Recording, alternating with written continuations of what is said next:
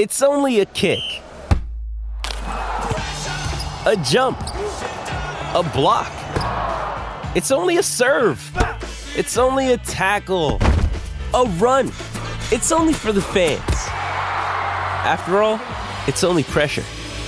You got this. Adidas.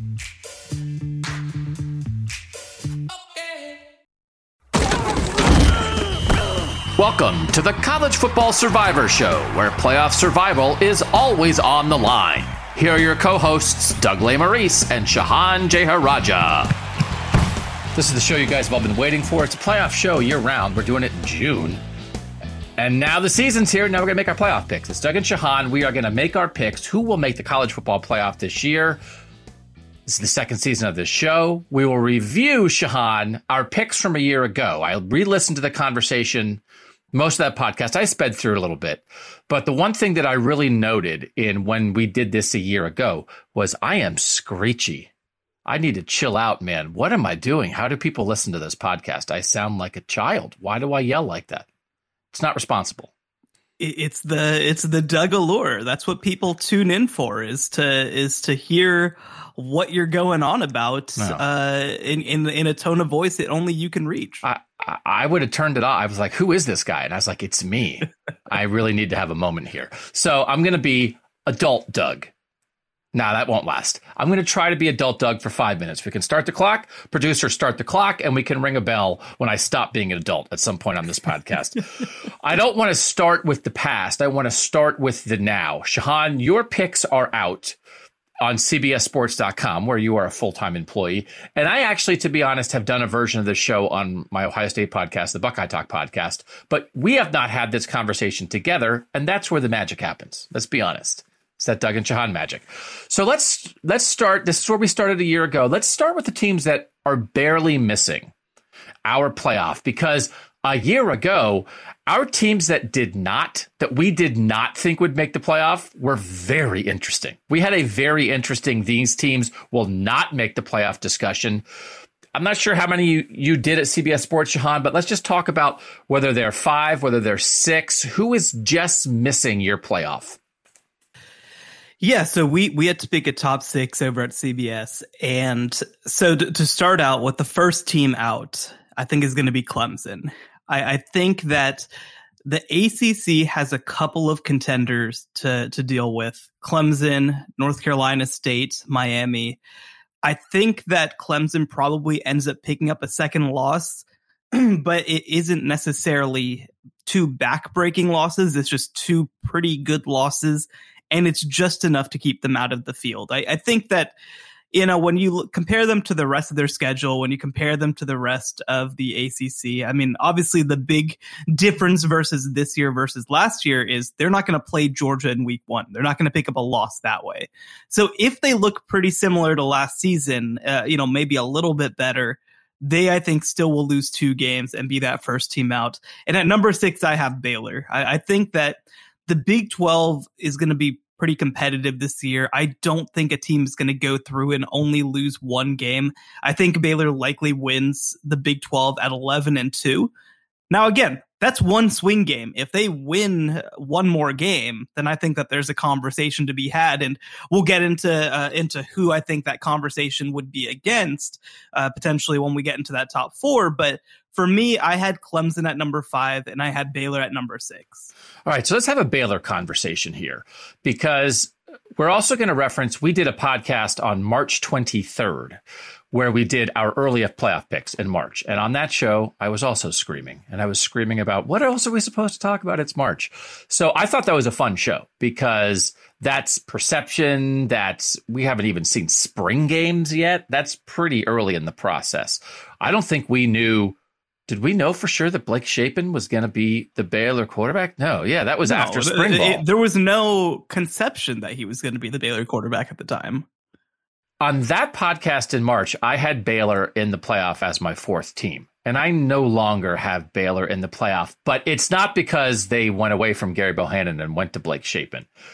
I'm just trying to work through the ACC, Big 12, Pac-12 dynamic this season, which frankly is what when Clemson's Clemson, you don't really have to work through that ACC dynamic because you think, Clemson's Clemson, they're in. You don't think that with Clemson this year because 2-loss Clemson is not Clemson is Clemson. Undefeated 1-loss Clemson that's Clemson. So then the Big 12, Pac-12 thing, it's kind of interesting that you have to plant your flag a little bit, and you might plant it on nobody. Neither team gets it. Neither conference gets one in. But as you try to think about, I think do you think it's a fairly similar conversation, Shahan? The Oklahoma, Baylor, Oklahoma State conversation, and maybe you throw a little bit of Texas in there, a little Texas monkey wrench, maybe a little K-State monkey wrench, but that there's kind of a top three, and the Utah, USC, Oregon conversation, and maybe you throw in a little Washington monkey wrench, or I don't know, an Oregon State or UCLA monkey wrench. Is that a similar conversation, you think, as you try to figure out which conference is more likely to produce a playoff team? Is Oregon, USC, Utah versus Oklahoma, Oklahoma State, Baylor, and how they all knock each other down, balance each other out? Is that similar in your mind? Yeah, I think it is. And I think that the other part of this, too, is that you throw in a Texas monkey wrench. I mean, I think Kansas State's going to be a heck of a monkey wrench this year. I think that TCU could be a monkey wrench this year. I think they could end up being better than people think, right? Like, I think that the monkey wrenches per se that are in the Big 12 are a lot trickier than en masse what's going on in the Pac-12. And even, I mean, I think that you could have a conversation about the quality of the three sort of contenders at the top. I think that, I'm probably lower on Oregon than most. But I think that potentially Oklahoma could be a better number 3 than what the Pac-12 is working with. So that's a big part of my conversation is I think that Utah is probably better than Baylor. I think it's pretty close, but I think that Utah's probably better than Baylor. And I think that the things that Baylor has to go up against in the Big 12 are probably going to be more difficult. Not even to mention, by the way, having to go on the road and play BYU. I'm about to mention it. Yeah. That is a factor in me no longer having Baylor in the playoff because I guess I'll make Baylor my 6. The BYU is my 5. And a year ago on this podcast, we talked a lot about Cincinnati because we were deciding at that time whether Cincinnati should join our playoff conversation. And again, we'll get that more specifically. We had a big Iowa State conversation. We like to talk on the fringes, right? We try to expand our view, not because we're trying to be cool. We're trying to gain audience members in Ames, Iowa, or in Utah or anywhere else, but it's because what we think. If you look at BYU's schedule, and we've talked about this a lot, it's why BYU is in our playoff conversation as one of the 11 teams. Baylor at home in week 2, at Oregon in week 3, then later in the season, Notre Dame in Vegas, and then they also play Arkansas at home a little bit after that. I think they can go 3-1 in those games. And to make the playoff, they have to be undefeated. If they're undefeated with those 4 wins, I'm not even sure it's a conversation because there's a chance. What if BYU's undefeated with wins over the Big 12 and Pac-12 champs? It's like, oh, should they be in? It's like, what are you talking about? Should they be in? I don't think they're going to go undefeated, but if they're 11-1 against that schedule, I think that is getting a lot of respect, especially if Notre Dame's pretty good. And if I'm going to pick the loss, I'm going to pick it at Oregon in week 3. That they're so experienced. Why do we like them? Good coach, good quarterback. They're the most experienced team in the playoff race in terms of returning production. They did lose their running back. I think they can beat Baylor in week 2. Then it's like you come right back after that and you have to go on the road to Oregon. That's too tough. Then you get a couple weeks to recover and you get Notre Dame in Vegas and you beat Notre Dame. And then I think they're better than Arkansas. So that's 11-1 BYU, who I think is in. Do you think they're in the conversation, or do you think me having 11-1 BYU 5th is okay, Doug? I can understand how you have BYU 11-1, but they're going to be 9th. Not going to be 5th. Well, I think that what you just described, though, makes the Cincinnati case, which is having a win over Baylor, potentially being number 6, gives them a little bit of a high floor, right? Because I think that, it's funny. I mean, not that we need to get too far into this. I think that in a funny way, the schedule sets up really well because they're going to have a lot of teams that are ranked very highly, but I don't think Notre Dame's amazing. I think they're fine. I think that they're a good team, but I don't think that they're unbeatable. Baylor, I think that's a pretty tough matchup just from a physical perspective, but like it's, again, same deal. It's not unbeatable. Oregon, same sort of deal. I think that they're probably more of a top 20 caliber team, so I don't think that you're guaranteed to lose that game, though playing it on the road is tough. And then I honestly look at Arkansas as maybe one of the more difficult games just because of matchups. But again, not unbeatable. They could definitely win that game. So like, it kind of lines up in a perfect way where you got all these teams who are highly regarded, but not unbeatable.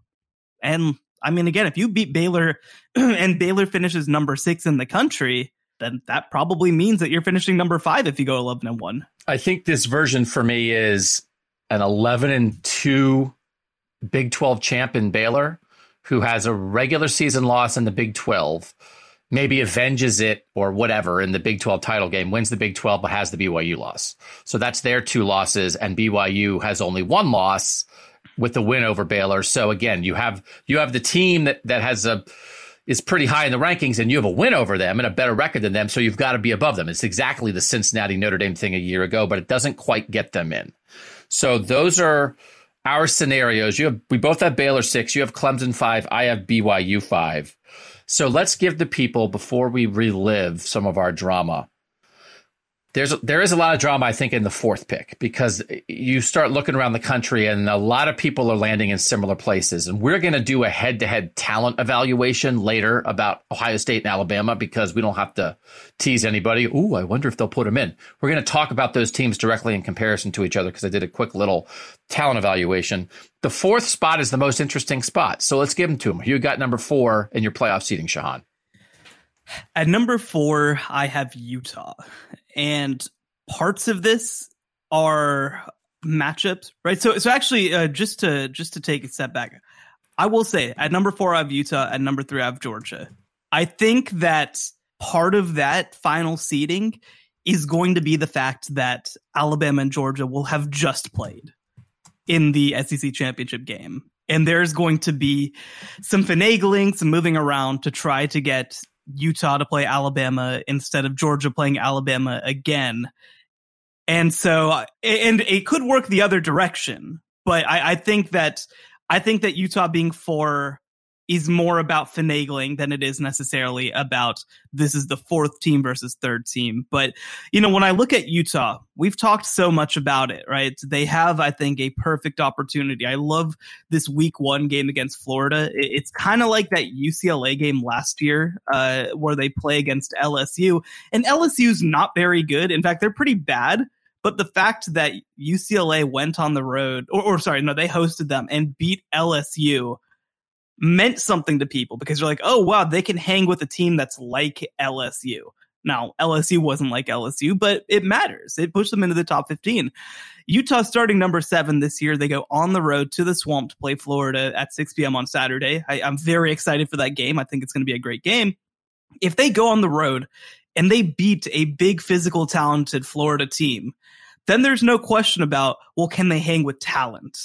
Now, Florida's not there. Florida's not going to be a ranked team, a top 10 team, anything like that, but they are talented. You look at I'm waiting for 247 to release the 2022 talent composite, but the 2021 talent composite, Florida's like number 7 in it. They're really, really talented. And Billy Napier's only recruited even better since then. So this is a very talented team that's going to do a lot of things well. And if Utah is able to go on the road, and if it's convincing, if it's a really close game, then maybe that takes away some of the juice a little bit. But if they're able to win by a touchdown or more, I think that gives them a chance to be top 5, especially after Notre Dame loses by 3 touchdowns to Ohio State. I think they're going to have a chance to move up. And then you go through the schedule, October 15th, you've got USC at home. I think that you can win that game. You go on the road to Oregon on November 19th. I think Utah's better than Oregon. And then you have a chance to, you probably lose one along the way. I don't think they're going to go undefeated, because I think that's a tough thing to do when you don't have super, Alabama, Ohio State level depth. I think that's just really hard to do, but that gets you to 12-1. And I think that definitely gets them into the college football playoff. This Florida game, maybe we are underrating, and it is an opportunity, but it is certainly, I think, I think that Pac-12 is good enough that I'm not sure Utah needs opportunity, that the idea that you're getting USC and Oregon both in the regular season, and then you're likely to get the better of one of those in the Pac-12 championship game, right? So that's your 3 quality games. If they could be playing South Florida instead of Florida, and I don't think it would diminish their chances of making the playoff based on their schedule strength, right? I don't think people be going to, one last Pac-12 champ, their schedule's not good enough. They might lose. It's a 2.5 point game. Utah on the road is favored by 2.5. So you're right, it's a road team that's favored. This is a super interesting game. It's not Georgia, Oregon. It's not Ohio State, Notre Dame. I am waiting. There's a lot of people picking Utah, including me. They are also my number 4 team. And I think we might be sitting here a week from now, kicking Utah out of this playoff discussion. We have 11 teams in our playoff discussion. We're going to kick a team out every week, and we're going to add a team every week. Then we're going to be open to getting up to as high as 12.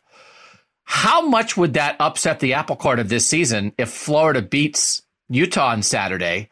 And how much of an upset would that be? Or again, when that talent composite comes out, guess who's going to be higher? Not Utah, Florida. Oh, yeah, easily. So, and guess who we think is maybe the best hire of the offseason? We've only said his name 1,000 times in the last 6 months of podcast. Billy Napier. I think Lincoln Riley's best hire of the offseason. But yes, I like Billy Napier a lot. So this could get messy fast. Can Utah make the playoff losing to Florida? And I guess that means, they have to run the table. Can they run the table, beat USC at home, beat Oregon on the road in November, win the Pac-12 championship game, and that's your version of a 12-1 Pac-12 champ with this kind of goofy loss to Florida, and then Florida ends up going 8-4 or 9-3 or whatever. Could they still do that? Or if Utah loses to Florida on Saturday and we came back and said, okay, would you pick Utah as a playoff team right now? Would you be, no, I'm out on them? So here's the issue. Is that I actually think this game, like you said, is very important because I think that if Utah goes on the road and loses against a Florida team that I don't think is a lock to finish second in the SEC East, then I think that immediately, the conversation changes to the Pac-12 is not talented enough to compete with the SEC, and we shouldn't seriously consider them for the college football playoff. Immediately. Like, no question about it. Because it's one thing if Utah goes on Oregon's going to go on the road and get destroyed by Georgia, and that's whatever. That's just that's the game. If you're losing to teams that finished 6 and 7 last year, when you're supposed to be the number 7 team in the country, that will reflect on what people think about the Pac-12, and that's not fair, right? The SEC doesn't have to go through things like this. The Big Ten doesn't have to go through things like this, where their entire reputation is shelved because a team loses a game on the road. But that's life as a Pac-12 team. That's life as an ACC or Big 12 team too. If there's a bad loss and you're a contender, then that ruins not just your season, it potentially ruins your entire conference's chances. Now, it's not a lock. I'm not saying that Utah's path would be impossible at that point, but they would always be the team that went on the road and lost to 8-4 Florida. They just would. And that, I think, does mean... It doesn't mean that it would be impossible to get into the field, but I do think it means it would be a lock that we'd get a second SEC team into the field over them. Because I think that Georgia would be a lock to get in. Now, we like you said, both have them in right at this second, but it means that if Clemson finishes 12-1, I think they're in over Utah. Absolute lock, right? So... And I don't think that's the case if Utah goes on the road and beats Florida, and Utah just loses a silly one along the way, but beats Oregon on the road and beats USC at home and beats one of those 2 teams again.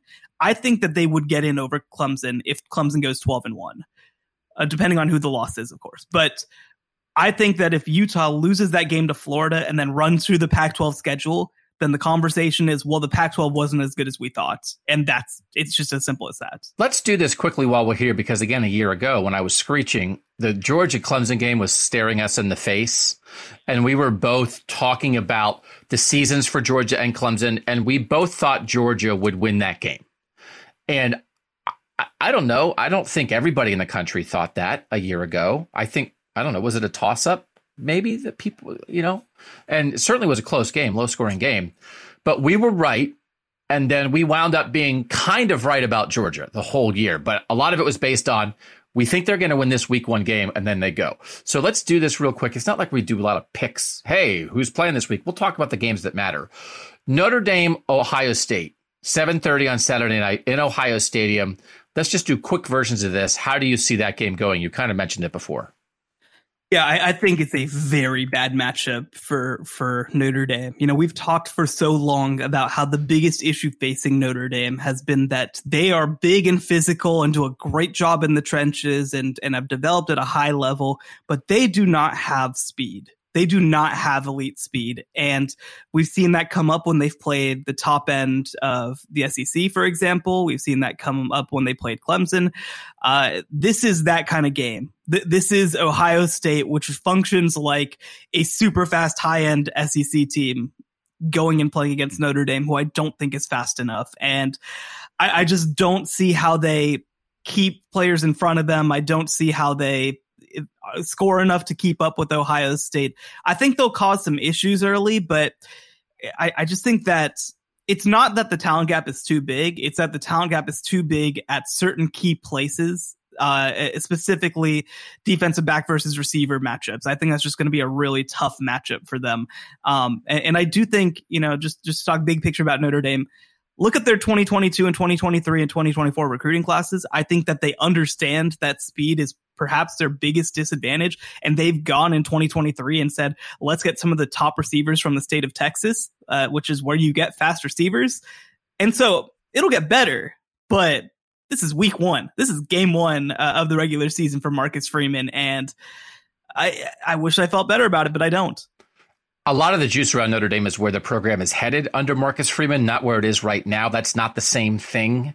So I actually think it'll be competitive and then Ohio State will pull away. But I do think it will help define and clarify what people are thinking about Notre Dame and Ohio State right now. It's why we don't have Notre Dame in our playoff conversation. We just don't think they're going to beat Ohio State in week 1. And then we think there are more potholes to come. And they'll look like a good, solid football team, but just not quite be there. So we think a pretty convincing Ohio State win, which sets the plan for Ohio State this year. Georgia, Oregon, top 12 matchup. You've been talking about this. Again, you think this is kind of a blowout, that Oregon goes to Atlanta and Georgia takes care of business? Yeah, I don't know what Oregon can do better than Georgia. Like, anything. I don't know what position they're better at. I don't know what they do schematically better. Quarterback. I'm just kidding. No.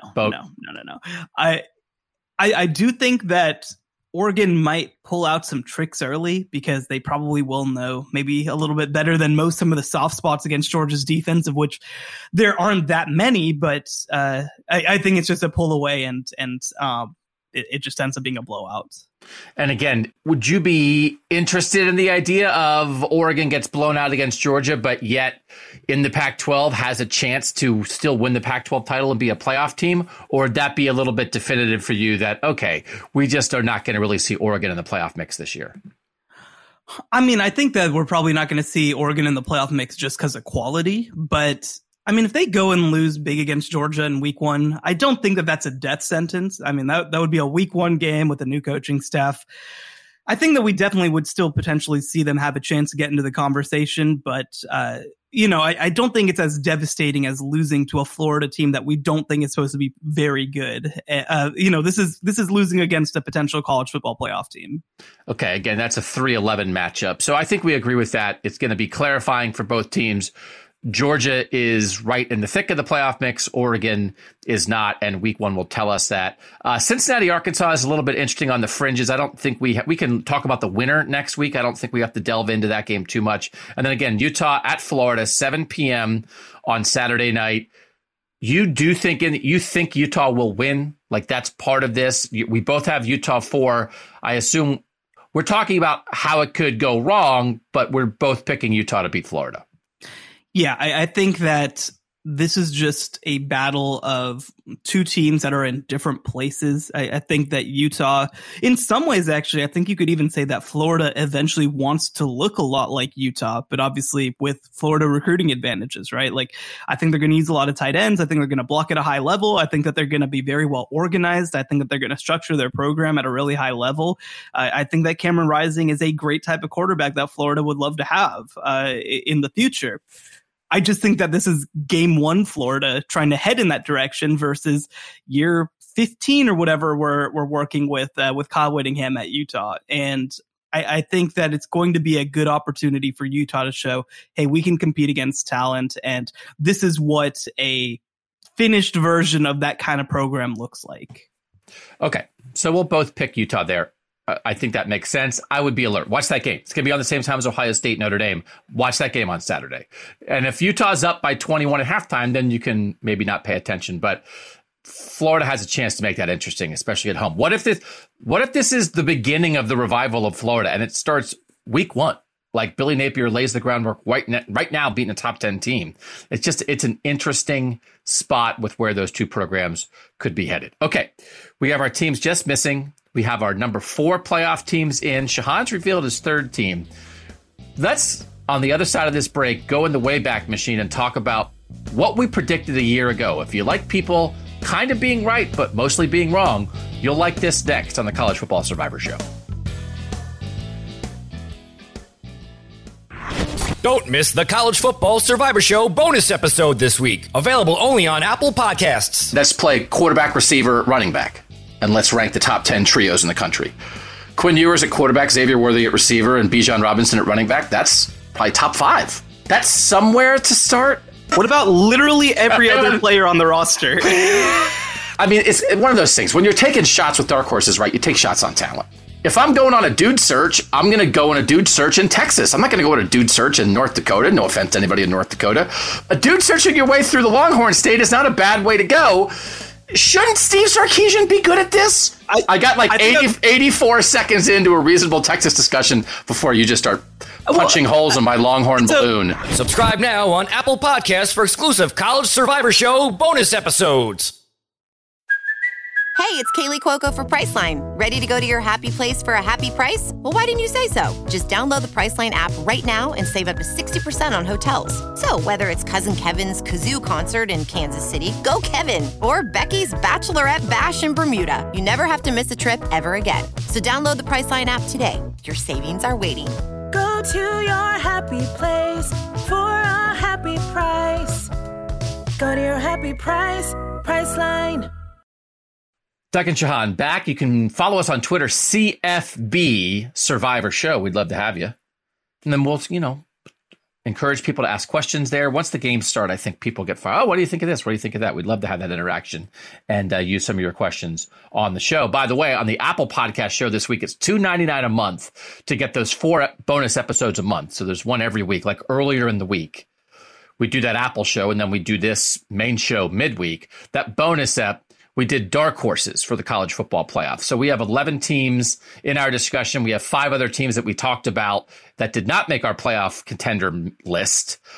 So we didn't include those. Anybody else was on the board. We drafted 8 teams that we see as playoff dark horses.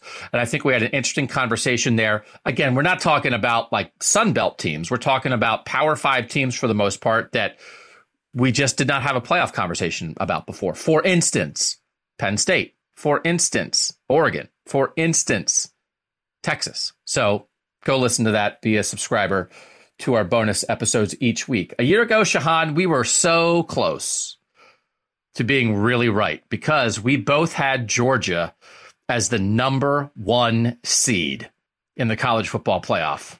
And then we both had them losing their semifinal game to the number 4 seed.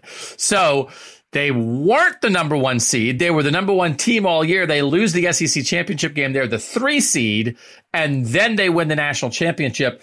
That is the only playoff team that we got right a year ago. We were each 1 for 4 on playoff teams. We both had Georgia number 1, and then we just couldn't go all the way with Kirby. I know you yell at me for underrating Kirby Smart. We did the exact same thing, which is like, great regular season, Kirby, but you can't win a game that matters. So you had them losing to Clemson because Clemson was your 4 seed. I had them losing to Oklahoma because Oklahoma was my 4 seed. As we look back now, what do you think? Yeah, well, I'm sure we'll get deep into the Oklahoma discussion of what the hell happened in 2021. Things are very different a year later. Look, I think that at the end of the day, right, I've had this conversation before, and, again, this is not a knock. Kirby Smart has a championship ring. I'm very high on Kirby. I think he's the 3rd best coach in sports. I think that Georgia team last year was fantastic. Like a lot of our stuff failing was the other teams letting us down, right? It was Oklahoma not being what they were supposed to be. It was Clemson really struggling. I like the theory here. It's not that we were wrong. It's that we were right. And it's the team's faults for sucking. Oh, okay, good. No, I mean, but there's a little to that. If you go back, right, with the information we had at the time, who could have expected that Clemson was going to spend most of the year outside of the top 25? That is insane. That's crazy. And then Oklahoma, right, we felt like this might have been one of their better teams. And just everything went as wrong as, not even as wrong as it could possibly go. It went worse than anybody could have imagined. They failed, and the coach left and the quarterback left. Right. It's as bad as it gets. Both quarterbacks left. Yes, both quarterbacks left. Yes. Now the starting quarterback at Oklahoma is the UCF guy. That's where we're at. It's last year was so weird. I know that we talked about it a little bit, but I don't feel like we've had a national discourse about how weird last year was. But we knew it. I used the phrase beautiful mess. We think this season's going to be a beautiful mess. And it's why we had a Cincinnati conversation where we did put Cincinnati in our playoff discussion a year ago. When we were talking about teams that deserve to be in our playoff discussion, the 10 teams that we had in our playoff discussion last year heading into the season were Alabama, Clemson, Ohio State, Oklahoma, Texas A&M, Georgia, Notre Dame, Iowa State, Oregon, and Cincinnati. We, in the final playoff rankings, we had 5 of the top 6 teams in the final playoff rankings we had in our playoff discussion, right? We had Alabama, Georgia, Cincinnati, Notre Dame, Ohio State. We did not have Michigan in our playoff discussion, which is why our dark horse conversation on the bonus pod was who can be this year's Michigan, because nobody was talking about Michigan as a playoff team last year. And then we didn't have a lot of Baylor and Ole Miss conversations before the season last year. But again, I'm not sure a lot of people did. In the end, of the 10 teams we had in our playoff mix, 9 made the top 25 of the final playoff rankings. The only one that didn't was Iowa State, which fell off a cliff, and I just happened to also pick Iowa State for the playoff. In the end, my top 4, my playoff teams, Georgia 1, Ohio State 2, Iowa State 3, Oklahoma 4. You had Georgia 1, Oklahoma 2, Ohio State 3, Clemson 4. So we had 3 of the same 4 teams, Georgia, Ohio State, Oklahoma. We were right on one of 3 of those. We both missed the other team. My big play was both Clemson and Alabama missed the playoff. And it felt neither of us had Bama in the playoff. And if Auburn takes care of business and finishes them off, we're right, which is what you're saying. Blame the teams. We both in the preseason last year predicted Texas A&M to beat Alabama because both of us had Texas A&M ahead of Bama in the final playoff rankings. You had Texas A&M in the SEC championship game against Georgia. So there were, again, we were kind of right. I mean, we weren't right, but there were things that we said expecting a Clemson and Alabama fall off, right? Kind of right. Texas A&M winning, kind of right. Georgia rising up, but maybe not. Kind of right. And then there's the Iowa State thing, which will hang around my neck forever, how long this podcast exists. You know what is funny? We'll transition into talking about our number 3 teams a little bit in just a second, but I feel like last year, and actually, let me take a big step back. So when the AP poll was released this year, right, the preseason poll, Utah comes in at number 7. And at number 4, we have Clemson, who finished the year number 14 barely. At number 5, we have Notre Dame, who lost to Oklahoma State in their bowl game and lost a lot. And at number 6, we had Texas A&M, who finished the year unranked, and I believe became the 12th team all time to go from unranked to top 10 in the preseason poll, which is just the most A&M stat I've ever heard in my life. And so much of that preseason poll felt like why are you cowards not ranking Utah number 4? Like, why are you playing it so safe? And when I go back and listen to my list of teams that I had make the playoff last year, it feels a little like that. It feels a little like, this feels a little cowardly. This feels a little like chalky. And we talked about it last year. Heading into last year, 21 of the 28 playoff spots were taken up by 4 teams. And I think I had 3 of them making the field last year, with Alabama being the one that misses. And instead, it was exactly the opposite. It was Alabama made it and the other 3 missed it. And so, I mean, do you want to get into our number 3 right now? So let's do this, because there's a conversation to be had here, because this is where we differ. We both have Utah at 4. You have Georgia at 3. I have Clemson at 3. You have Clemson missing it. I have Georgia missing it. And my Georgia scenario for missing the playoff is the loss you don't see coming in the regular season, and they lose the SEC championship game. And as a 2-loss team, they're not in. So I don't know. Maybe I should have them 6 or whatever. Like, that might be wrong by me. Are they going to be 7? Are they going to be whatever? I just think Kentucky, Tennessee, South Carolina, if I had to pick it, I think I'd pick that September game against South Carolina. Spencer Rattler reminds people of who he is. It's like do I think Spencer Rattler's going to do it all year? No. Do I think he has enough in him to rise up in like the biggest game and like after a disastrous season a year ago? Maybe. And if not, maybe it's Will Levis for Kentucky. And if not, maybe it's Hendon Hooker for Tennessee. I just think the defense will be good, not great. Their quarterback is still good, not great. And if you put more on him, I don't know that he's going to do it for 12 weeks. So that's my scenario for why I have. And I think Clemson, whether it's in shape DJ or freshman Cade Klubnik, I think the quarterback play will be better and their defense will be awesome. And that's why I have Clemson in. So that's my Georgia Clemson view. What's your Georgia Clemson explanation? Yeah, I mean, I go back to after putting it all together, feeling a little bit cowardly, because there are 3 teams right now that are, just from a talent perspective, lapping the field. It's Alabama, Ohio State, and Georgia. And spoiler alert, that's my number 1, 2, and 3, right? Like, and the reality is we haven't seen Georgia do the like playoff caliber, national title caliber thing for multiple years at this point, right? We've seen them be like they finished number 5 countless times at this point, one loss outside of the playoff.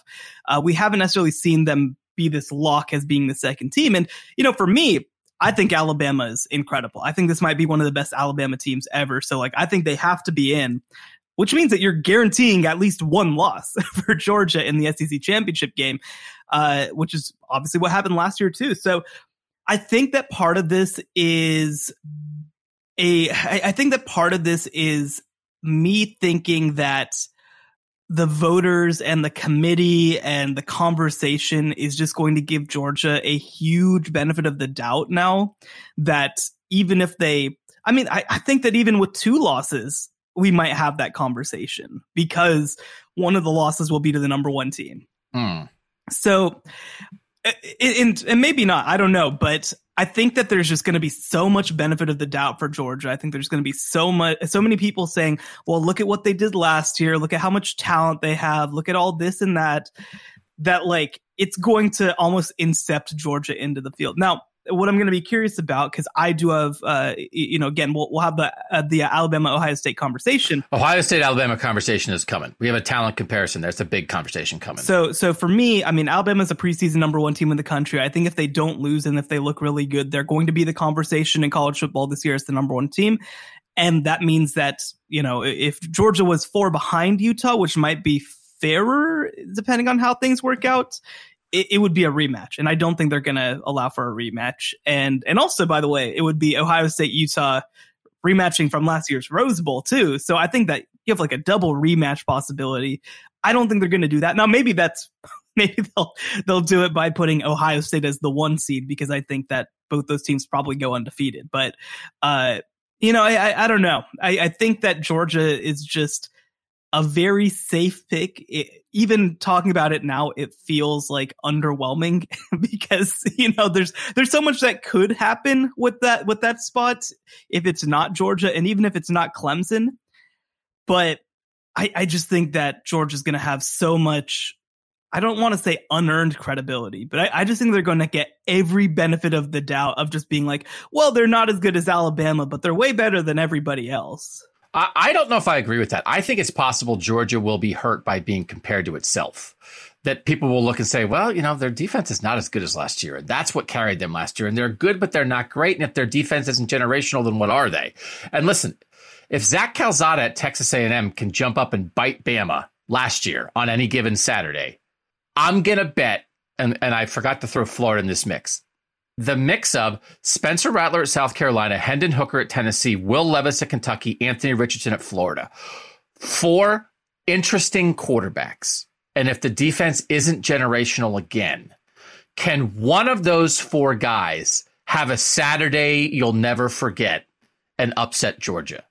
I don't know that I'm at the point where I just assume Georgia's going to win every game it's favored in, just because they did it last year with 10 NFL guys starting on the defense. So, Jermaine Burton's at Alabama. He's not there. George Pickens is gone. They lost their top 2 running backs. Yes, they're filling in, but I'm not all the way there with Georgia that Georgia now gets all my benefit of the doubt. And I wonder, I think it could be a little weird this year. I just don't think 2-loss Georgia is going to get in. Now, the one thing, we were just talking about Oregon, how good's Oregon going to be? If they blow the doors off Oregon and Oregon wins the Pac-12, that really helps. If they blow the doors off Oregon and Oregon's 8-4, then it's like, okay, just like we were saying, if Utah beats Florida, but Florida's 8-4, okay, well, so it's going to matter a little bit because they got a lot of juice off that Clemson win a year ago, right?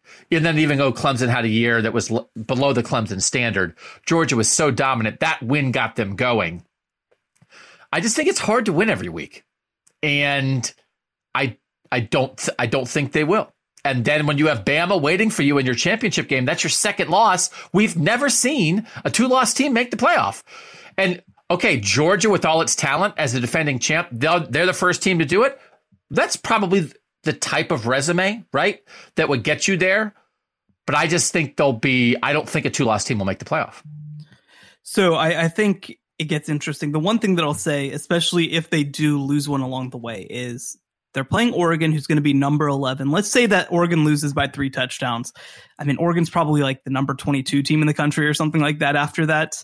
And then the second to last week of the season, they play at Kentucky, who's number 20. And those are the only 2 ranked games on their schedule. That's not a very impressive schedule. Agreed. So like if they do trip up along the way, I mean, I think you even compare it to Clemson. Clemson's got a pretty interesting schedule. They play at Wake Forest, who's ranked right now. They probably won't be later because Sam Hartman's out. But NC State's going to be ranked. I think that they could be potentially a postseason top 10 or 15 team. Notre Dame is ranked right now. I don't know exactly where they're going to be by the time that they play on November 5th, but they'll be ranked in one way or another. And then they play Miami at home on November 19th, and then we'll get somebody else, maybe Miami again, in the ACC championship game. So you're probably talking about 3 or 4 ranked games that are pretty good for Clemson. So if it is a comparison between a 1-loss Georgia and a 1-loss Clemson, like that's probably quite a discussion. If Georgia does get beat pretty bad, especially in the SEC championship game. So now at the same time, I don't think that Clemson's going to survive that schedule necessarily. That's why I have them out. But I mean, I don't think that Georgia, based on schedule, based on even just playing in the SEC, is going to earn a whole ton of credibility because the East is kind of like young and fun and has some nice things about it, but like it isn't good, right? Like we're not talking about it being good as yet. I think in the end, I have Clemson as a 1-loss ACC champ and Georgia as a 2-loss non-champ. Even if Georgia's a 1-loss non-champ, I think Clemson's in ahead of them. I think 1-loss Clemson, with the rising respect for the ACC, I think Clemson's in ahead of Georgia, even if Georgia is undefeated going in. Now, maybe if the Pac-12 falls apart and the Big 12 falls apart, then maybe our 4 playoff teams are ACC champ Clemson, Ohio State as a Big 10 champ, and Bama and Georgia. That could be. It might end up being that it's like Georgia versus a Utah conversation, or Baylor or BYU and all that kind of stuff. But for now, that's why I have Georgia out. So 2 Utahs. You have Georgia 3. I have Clemson 3. Let's quickly reference the March 23rd early playoff picks that we did, because we have both changed slightly. No surprise, by the way, we're going to get to this Bama-Ohio State thing. We both have Bama as our 1 seed. We both will have Ohio State as our 2 seed. That's also what we had then. I guess we didn't say seeds necessarily on March 23rd, but we both had them in. You had Georgia in, I had Clemson in. So 3 of our 4 teams from March are the same, right? Bama, Ohio State, Clemson for me, Bama, Ohio State, Georgia for you. I switched from Baylor to Utah, and I think I explained why. You switched from USC to Utah, so now you have to explain why, because you love Lincoln Riley, but you bailed on him. No, I mean, I think that they still have a very good chance of putting this thing together. I mean, truly, I believe that USC should make the Rose Bowl, and anything short of that should be considered a failure. That's the expectations, I think, when you're Lincoln Riley and you come in talking big game and you get the number 1 transfer class of all time and you bring in your quarterback and your receiver and the Blitnikoff winner. Like, you have to make the Rose Bowl. You have to win 10 games. That's what it's going to take. I still think that they very much have a chance to do the thing, to have a chance to make the playoff. So they go on the road to Utah on October 15th. I probably am just feeling a little bit better about Utah right now. Nothing's changed. I don't know why I'd feel better now than I did then, but I think that I just, after really getting into the numbers, after really getting into the stats, after really watching back some of Utah stuff from last year, after Cameron Rising took over at quarterback, I feel pretty good about that matchup on October 15th. Now I think that USC will lose that game, but they'll beat Notre Dame in the last week of the year and have a chance to go 11-1 if things work out. And what's going to be interesting and what could potentially screw everybody is, USC and Utah, because of the way that the schedule works out now, are going to probably rematch in the Pac-12 title game. So there's a chance, too, that either USC can avenge that loss in the Pac-12 championship game, or Utah might get knocked out of the field with the Pac-12 championship game against USC. And if it's not USC, it'll probably be Oregon, like you said. So I'm just feeling Utah right now. I think they have a chance to put together a pretty special season. I really like what they've got coming back. I think that they are a team that is running at peak performance right now. This is what a Kyle Whittingham team is dreamt to look like on both sides of the ball. It's the platonic ideal of a Kyle Whittingham team. I'm just feeling Utah right now, but, and I think that part of this too is probably also talking to other people around Pac-12 country who really feel like this is a Utah year, that this is a team that really changed after week 3, after they switched to Cameron Rising at quarterback. But USC is going to be right there. I don't feel bad about USC. I think they're going to finish in the top 10 and again, have a chance to go to the Rose Bowl probably. I just think that they probably lose to Utah and maybe drop another one along the way. I just want to say this before we get off this topic. A year ago, when I was explaining why I had Georgia as my 1 seed, but had them losing to Oklahoma as the 4 seed, as both you and I picked Oklahoma to win the national championship a year ago, I said, I just think Georgia gets rattlered.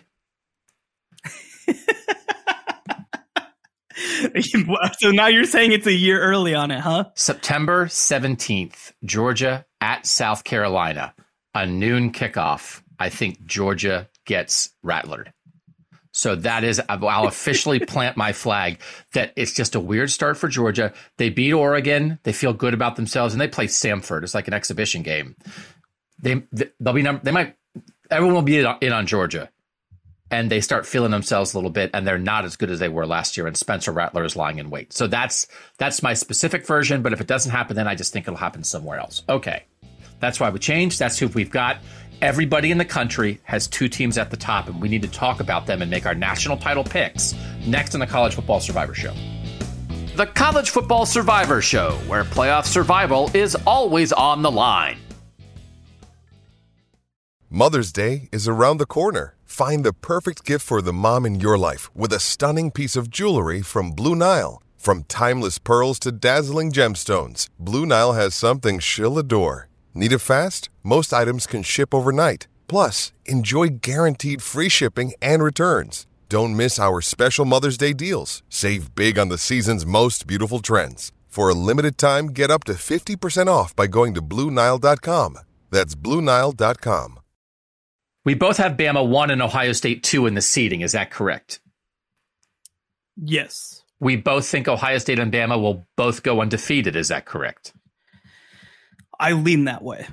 I did a mathematical breakdown that I made up, pulled out of nowhere, which is my favorite kind of math. I don't know if they have that. I might have taken that kind of math in college, made up out of nowhere math. And just going through Ohio State's schedule and assigning a percent chance of Ohio State to win each game in their 12-game regular season, I got to a 28% chance of Ohio State going 12-0, which sounds low, but is actually pretty high. There wasn't a single game that I gave Ohio State less than a 75% chance of winning. But still, when you do it enough times over a 12-game schedule, it gets you down to 28%. And then I said, oh, no, but I think they're going undefeated, right? And I think that includes, I think Wisconsin's going to be pretty good. I think Wisconsin loses in Columbus on September 24th and then runs the table. I think it's 12-0 Ohio State versus 11-1 Wisconsin for the Big Ten championship, and I think Ohio State wins again. Some people have brought up to me in that version, with Ohio State having wins over Notre Dame, Michigan, Michigan State, Penn State, and Wisconsin twice, wouldn't Ohio State be the 1 seed? Whereas Bama, who's Bama beaten? Bama's beaten Texas. They've beaten Texas A&M, LSU, Ole Miss. Is that enough? My answer to that, Shahan, is like Bama's Bama.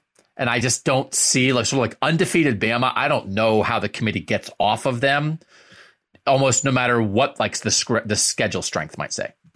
Well, and I think that another factor to throw into this too is that if they go 13-0, then they will have beaten most likely number 4 Georgia in the SEC. That's actually the most important point. Yeah. Yes. And so I think that I think that Ohio State will have more wins, but like, again, I don't think Notre Dame's going to finish as a top 10 team. I think that Notre Dame's like the number 18 team in the country. I think Wisconsin could be like borderline top 10, but nobody will think that Wisconsin's Georgia.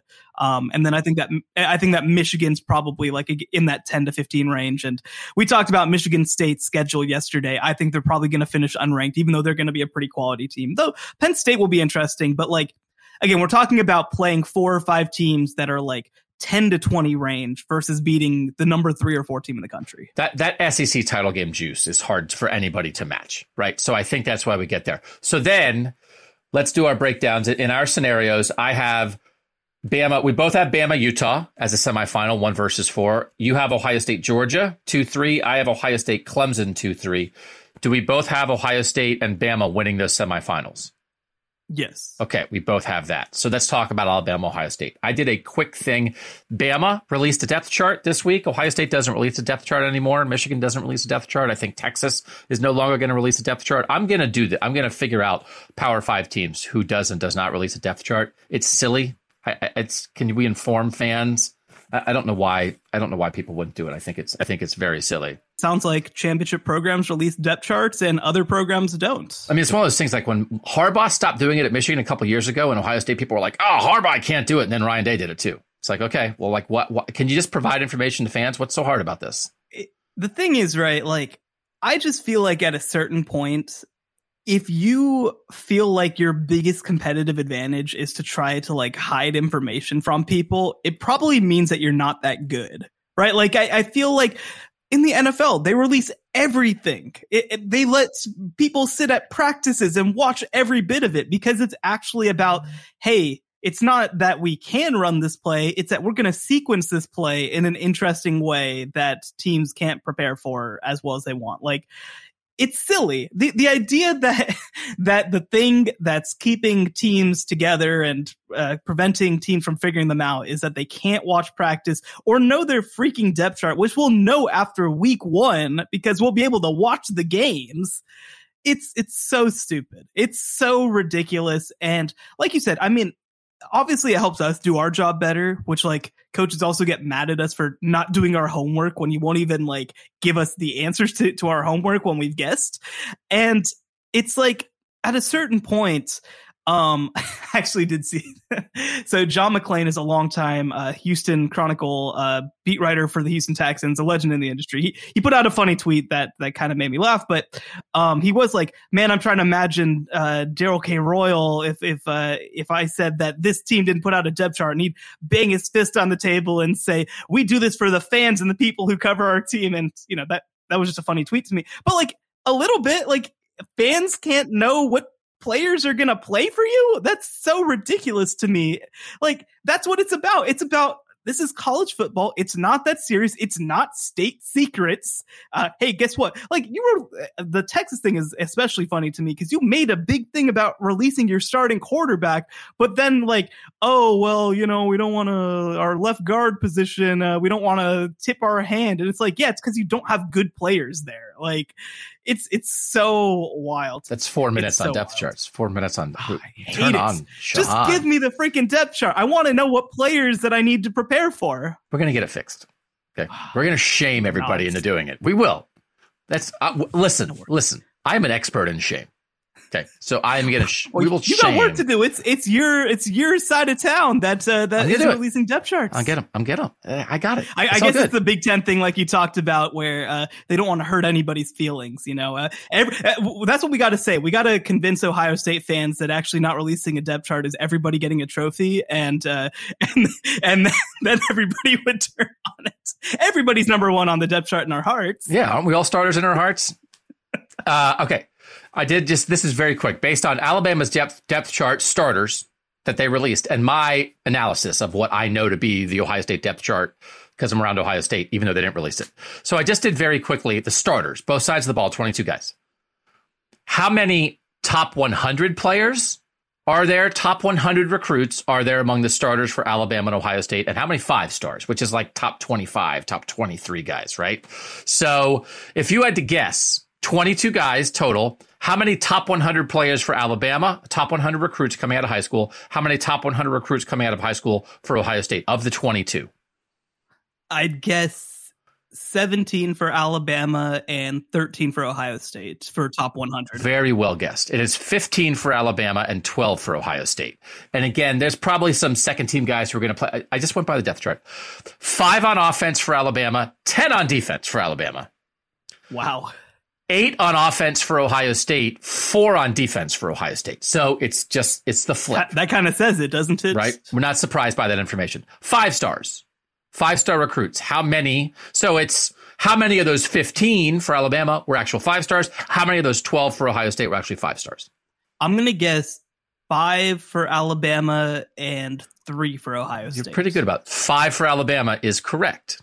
Alabama offensively, Bryce Young at quarterback and J.C. Latham at right tackle. Defensively, Dallas Turner at edge, Will Anderson at edge, and Kool-Aid McKinstry at corner. Are there 3 on defense? So that's their 5 total. Ohio State 5 stars, 8. Huh. So more than Bama. On offense for Ohio State. Is it a bunch of receivers? Not only. But yes, it is Travion Henderson at running back. It is Julian Fleming and Jackson Smith-Njigba at receiver. It is Paris Johnson at left tackle and Donovan Jackson at left guard, who is a second-year guy who's going to start for the first time from Texas, as you know. Didn't realize. Yeah, I remember him. Didn't realize he was going to start already. He's going to be their starting left guard. And then defensively for Ohio State, it is JT Tuimoloau at defensive end.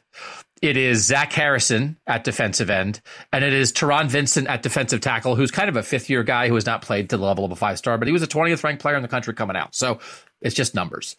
That's the information. It's offense, defense, just like we thought we were headed potentially towards a Georgia-Ohio State showdown. Best defense in the country, best offense in the country. Michigan made sure that didn't happen. Is it a similar conversation here, Shahan? Is that the shorthand? Bama defense, Will Anderson, Dallas Turner. Ohio State offense, C.J. Stroud, Jackson Smith-Njigba, Travion Henderson. I think it's a fine shorthand. I think that Alabama's defense won't be the best in the country, I don't think, and I think they're going to be a much more balanced team. I mean, I feel like it's probably a little bit more the best offense in the country versus the most complete team in the country. Maybe like that might be the shorthand. Because the hard part is like, hey, it's the Ohio State offense against the Alabama defense, but Bama also has the Heisman winner at quarterback on the side they're not good at. So it's like, okay, well, what are we doing here? So I do think, I think the shorthand is okay. And kind of my shorthand within that shorthand is I like for now the Bama offense a little better than the Ohio State defense if we're going by the lesser side of the ball. But I don't think it's that close, honestly. I don't think it's that close. Now, with Bryce Young, it's not close. When you start going through the rest of the Bama offense, though, right? And listen, like they don't list Ty Harrell as a starter at the moment, the transfer from Louisville. They have a couple, homegrown guys that they're listing there, but they have Jermaine Burton listed as a starter, the transfer from Georgia. They're starting a transfer at left tackle from Vanderbilt, which is a little unusual. Ohio State starting a 5-star junior who's like the best offensive line recruit Ohio State's had since Orlando Pace at left tackle. You start running through the Alabama offensive line. I'm not trying to be an expert on every part. It's not a great offensive line. I'll just say that. J.C. Latham is a 5-star at right tackle. They had the Vandy transfer, who's a 5th-year guy at left tackle. Their interior guys as recruits, 180, 177, 113. The Ohio State guys, interior as recruits, 19, 108, 68. Ohio State's offensive line is 4 guys who were basically top 100 and then a 5-star. And then it's not a 5. The 5th guy was ranked in the thousands because he was a basketball player, but he's 6'8" and is 360 pounds and might be Mekhi Becton. So DeJuan Jones, the right tackle. I think offensive line is an edge for Ohio State versus Alabama. It's not just the skill guys, right? We know Ohio State has an edge in skill guys, right? Jackson Smith and Jigba is better than anybody that's going to have the ball in their hands for Alabama. But I also think the offensive line is significantly better. And then the question becomes Dallas Turner versus Will Anderson, Dallas Turner and Will Anderson and Chris Braswell and everybody else that's going to do it for coming off the edge for Alabama. JT Tuimoloau, Jack Sawyer, and Zach Harrison, who are the 3 best defensive ends for Ohio State, are all 5-stars. And nobody's Will Anderson. But that group is pretty good. I don't think anybody in that group is going to play like Chase Young. But when you go to the Alabama offense and say Bryce Young, you can go to the Ohio State defense and say JT Tuimoloau. And that front 4 should be better than it was a year ago when JT and Jack Sawyer were true freshmen and just learning the ropes. So I will say, not to get too far into this, but no, get in all the way. Go. Dive in. It is striking to me, you mentioned 5-5-stars starting for Alabama, 8 starting for Ohio State. It's striking to me how out of the 5-5-stars, because remind me for Alabama, it's J.C. Latham, who's a new guy. He's a young kid. Right tackle, and Bryce Young. Those are the 2 on offense. Who's the Heisman winner. Dallas Turner, who was incredible last year. Will Anderson, who's the best player in the country. And Kool-Aid McKinstry, who played a lot for them last year. So, out of the 5 Alabama 5-stars, 4 have already played like 5-stars, and the other one is a redshirt freshman. And on the Ohio State side, it's a bunch of guys who either haven't played or haven't played up to performance. Well, Trayvon Henderson was a 5-star and ran for 1250 as a freshman last year. Trayvon Henderson's very good. Jackson Smith and Jigba is really good. But Julian Fleming has never played like a 5-star. JT Tuimoloau is a new player who I think you have to be very excited about, but he hasn't played like that. He played some role last year. Zach Harrison, who's a 4th-year guy, has not really played like a 5-star. Teron Vincent has not played like a 5-star yet. Paris Johnson played right guard out of position last year. And I think he's very good. I think that he has played like a 5-star. And then Donovan Jackson just hasn't played yet.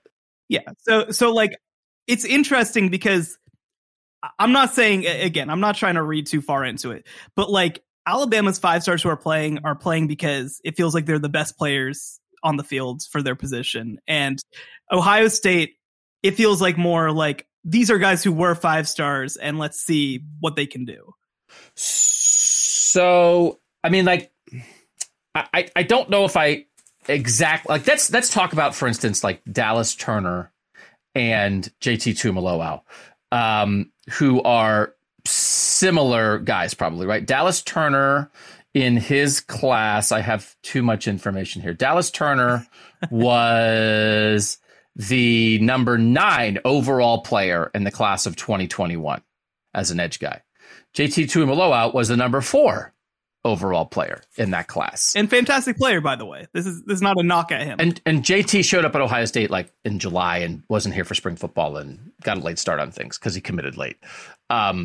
It's one of those things sometimes. It's like, well, if you didn't play as a freshman, is that good or bad? Like, were you not developed fast enough, or did you just have more good players ahead of you? Right? Dallas Turner, I think, has shown more. I don't know that the conversation... I think it's by a big margin. But is that because Dallas Turner is that much better than JT Tuimoloau, or is it just because Bama needed him more last year compared to the other guys that could play? My response would be that Ohio State's defensive line wasn't very good last year, and JT didn't play. Well, he did play. He played like 250 snaps, but he wasn't a starter. He was not a starter. Dallas Turner was one of the best players in the SEC last year as a freshman. I guess we can't disagree with that. I'm not disagreeing with that. As it applies to 2022, does it mean that Dallas Turner is definitely going to be a lot better than JT Tuimoloau as an edge guy in their second year in college? As we try to evaluate this, JT came in late. Did get time on the field. There's a lot of high expectations for him. People think he's ready to make a jump. Like when you're trying to evaluate this, right? Because again, in the end, we're talking about Dallas Turner, part of something that is Alabama's strength, JT Tuimoloau, part of something that is Ohio State's weakness. And if JT Tuimoloau closes the gap on Dallas Turner, that raises their weakness. It's not going to be, Ohio State's defense is not going to be as good as Alabama's. But does JT Tuimoloau have a better chance to get close to Dallas Turner? No one's going to get close to Will Anderson. But does he have a better chance than Jermaine Burton and Ty Harrell do as Bama receivers to get close to the Ohio State receivers? If right now we'd take the Alabama edge rushers, but we'd take the Ohio State receivers, where's the gap bigger? Well, Ohio State has 5 stars that are trying to close that gap. Bama has transfers that they had to get because like their guys didn't develop as they try to close that gap. Is one way to look at it. Yeah. Now, again, Dallas Turner's great. Will Anderson's great. They're going to attack the quarterback, I think, unlike anybody in the country. Everybody thinks that. But you can see Ohio State has a lot of the same guys back in this defense. New scheme, a lot of the same guys. But where the changes come is Jack Sawyer and JT Tuimoloau as 5 stars were around last year as 2 freshmen. But they were learning the ropes, and now they're going to play a ton. And if they're ready to go, that has a chance to change the game. Now, that's not everything. Henry To'oTo'o would look great in the Ohio State defense at linebacker. Instead, he looks great in the Alabama defense at linebacker. There are a lot of places still where there's a lot more certainty around the Alabama defense than the Ohio State defense. But I think there's a lot more certainty on the Ohio State offensive line than there is the Bama offensive line. So it's better offense, better defense. Where's the gap closer? Is my shorthand for trying to analyze this. And in the end, I picked Alabama to beat Ohio State in the national championship game. But I'm curious to see if Joey Bosa was an All-American as a true sophomore at Ohio State.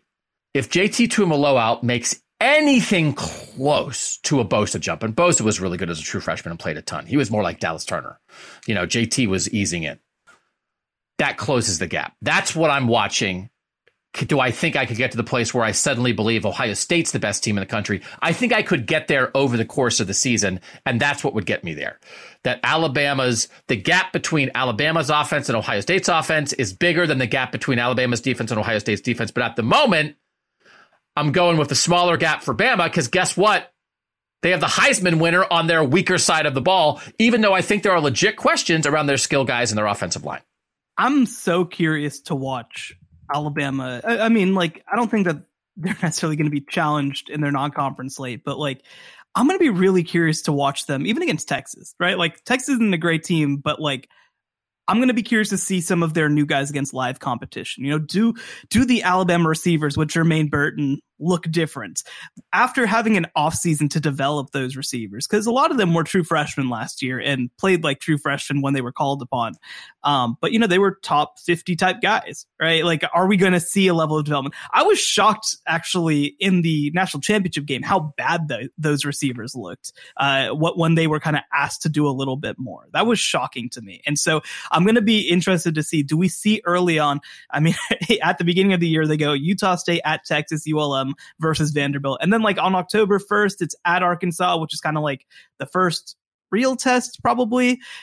Like I'm going to be curious to see whether those receivers look like they're able to step up. Now, I think that a big part of this too is that, like you said, this isn't an Alabama offensive line. I think that they're probably going to really lean on their run game early to try to have them figure it out. Their interior is very good. Their tackles, I think, is really where you have a lot of questions about them because you're starting a redshirt freshman and a transfer. Their interior is pretty good. Emil Ekiyor is an All-America type player at left guard for them. So I'm going to be curious how much they grow. I don't think they're going to be as bad as they were last year, especially on the offensive line. It was a rebuilding year in a lot of ways, but they also don't have an Evan Neal this year at left tackle to make things easier. So all this to say, a lot of questions, I think, about what Alabama's ceiling is, what their floor is, but I mean, the other thing, I think the other thing too, when I'm comparing these two teams is, man, Alabama had a lot of problems last year and they probably should have won the national championship anyway. In a rebuilding year. Yeah. And now they've like had an opportunity to address the things that were issues for them, which doesn't sound fair to me. I don't think they should be allowed to do that. I think that they should have to be flawed forever, but unfortunately they disagree. So it's definitely an interesting dynamic. And it's hard. I think Ryan Day is a good coach, but if it's close, you go with Saban. Like what's... Yeah. I mean, you have to. Like he'll find a way, and it will be really fun and interesting. From an Ohio State perspective, but I think nationally it wasn't quite as there. It definitely was for Ohio State people. The Trevor Lawrence, Justin Fields thing a couple years ago was very real in the sense of they were both high school quarterbacks in Georgia. They grew, they were like 50 miles apart or whatever in high school. They were the top two recruits in their class. Trevor Lawrence went to Clemson. Justin Fields went to Georgia. Justin Fields then transfers to Ohio State. Trevor Lawrence is sort of this bar, right? Can Justin Fields get over that bar? They play each other in the playoff right away in 2019, and Ohio State blows the lead, and Trevor Lawrence brings Clemson back. And here it is again, like Justin Fields is really good, but he can't get back past Trevor Lawrence. And then in 2020, their junior year, Ohio State beats Clemson, right? Now, neither of them won a Heisman. And Ohio State didn't win the national championship that year, but it was like an interesting direct comparison between Trevor Lawrence and Justin Fields in a lot of ways. And then you get to the draft and Trevor Lawrence goes 1 and Justin Fields goes wherever he goes, 15 or whatever, the Bears. So Trevor Lawrence ends up winning far more often than not against Justin Fields. But at least Justin Fields got that one game against Clemson in the semis. You have two quarterbacks here, CJ Stroud and Bryce Young. They're both 5-star guys. They're both from LA. They both leave home and go out. CJ Stroud's a Heisman finalist last year, but Bryce Young wins it. Alabama, neither win a national title, but Ohio State misses the playoff. Alabama gets the national title game. Now, can CJ Stroud get over the top in some way against Bryce Young? CJ Stroud's had a great career. And they're going to be right at the top of the conversation, along with Will Anderson, to be the top picks in the 2023 NFL draft. Who knows what's going to happen, but I think I would be surprised if they're not the first two quarterbacks off the board.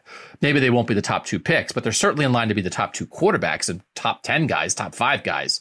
It's an interesting direct comparison, but CJ Stroud, Shahan, is leading the strength of his team, while Bryce Young potentially is making everybody around him better. And I think legitimately, I don't know if it's a question, but if you wonder about Jermaine Burton and Ty Harrell and Ja'Cory Brooks and Jahmyr Gibbs and everybody else in the Bama offense, well, they have Bryce Young there to lift them up. Yeah. And I think that's, for me, look, I know that people complain that sometimes sports media is just like, they treat Bama as inevitable, but like, Bama's been inevitable for a long time, like a really long time. And anytime you think that Alabama's not going to fix something, they literally always do. It's always happened for the last 15 years. I went to college in 2012, and I literally don't remember a time when Alabama didn't figure it out and end up better than everybody else. Like, it's never once happened. that hasn't happened. So I think that Alabama's heading towards more of a culmination year this year. I think that things are going to look different too. I don't think that Alabama's going to have Bryce Young throw the ball for 5,000 yards this year. I think that they're going to try to be a little more balanced. I think they're probably going to slow down the game a little bit, lean on their defense, try to be a little bit more disruptive, and potentially limit the amount of plays. So, it's going to be, I think, a little bit of a different look than what we saw last year. But I mean, again, Alabama should have won the national championship last year with a team that wasn't all that good by Alabama standards. And it's hard to forget that when we're looking at them having a chance to develop some of those spots in 2022. Alabama, I think, will be better than 2021 Alabama, not as good as 2020 Alabama. But I do think Jamison Williams was so important to them last year. His speed opened everything up. They have to answer for who does that for them beyond Bryce Young? Who is the skill guy that makes life easier for everybody else? So I think they have to answer that. Maybe it's Burton, maybe it's Harrell, maybe it's somebody else. Maybe it's just Jahmyr Gibbs is so good with the ball in his hands that it opens up the whole passing game. I do think they have to answer that a little bit. In the end, we're both picking Bama over Ohio State to win it all. Is that correct? Yes. So we'll see if we're right. We will do this throughout the season. We will add a playoff contender each week. We will kick out a playoff contender. We will have the Apple bonus show for everybody where we'll be reacting to things. We'll be trying to take questions from our Twitter followers at CFB Survivor Show. It's here, Shahan. Good luck this weekend. Yeah, time to get into things. I've had to already get back in the groove of writing preview content for a national audience. It's going to be fun. I can't wait. I feel like I'm counting down the moments to that West Virginia versus Pitt game on Thursday, and then we're really off and running. Then we go. All right. Thanks to you guys for joining us here for season 2 of the College Football Survivor Show. They said it couldn't be done. Actually, nobody said it because who would do? Is that podcast going to make it? I don't care. Nobody cares. We care. We care. So thanks for doing it. We made it. We're to our second season. We'll see how we hit on our playoff teams. Just one. So we gave you our playoff teams. Again, the 11 teams in our mix. We'll see in the end how many of these 11 teams actually wound up being playoff contenders. The final verdict. A year ago, we had 10 going into the season. This year, we have 11. Georgia, Alabama, Texas A&M, Michigan, Ohio State, Clemson, NC State, USC, Utah, Baylor, and BYU. That's our discussion. That's where we'll start. We'll see you guys next week. For Shahan Jeharaja, I'm Doug Lesmerises, and that was the College Football Survivor Show. The College Football Survivor Show, where playoff survival is always on the line.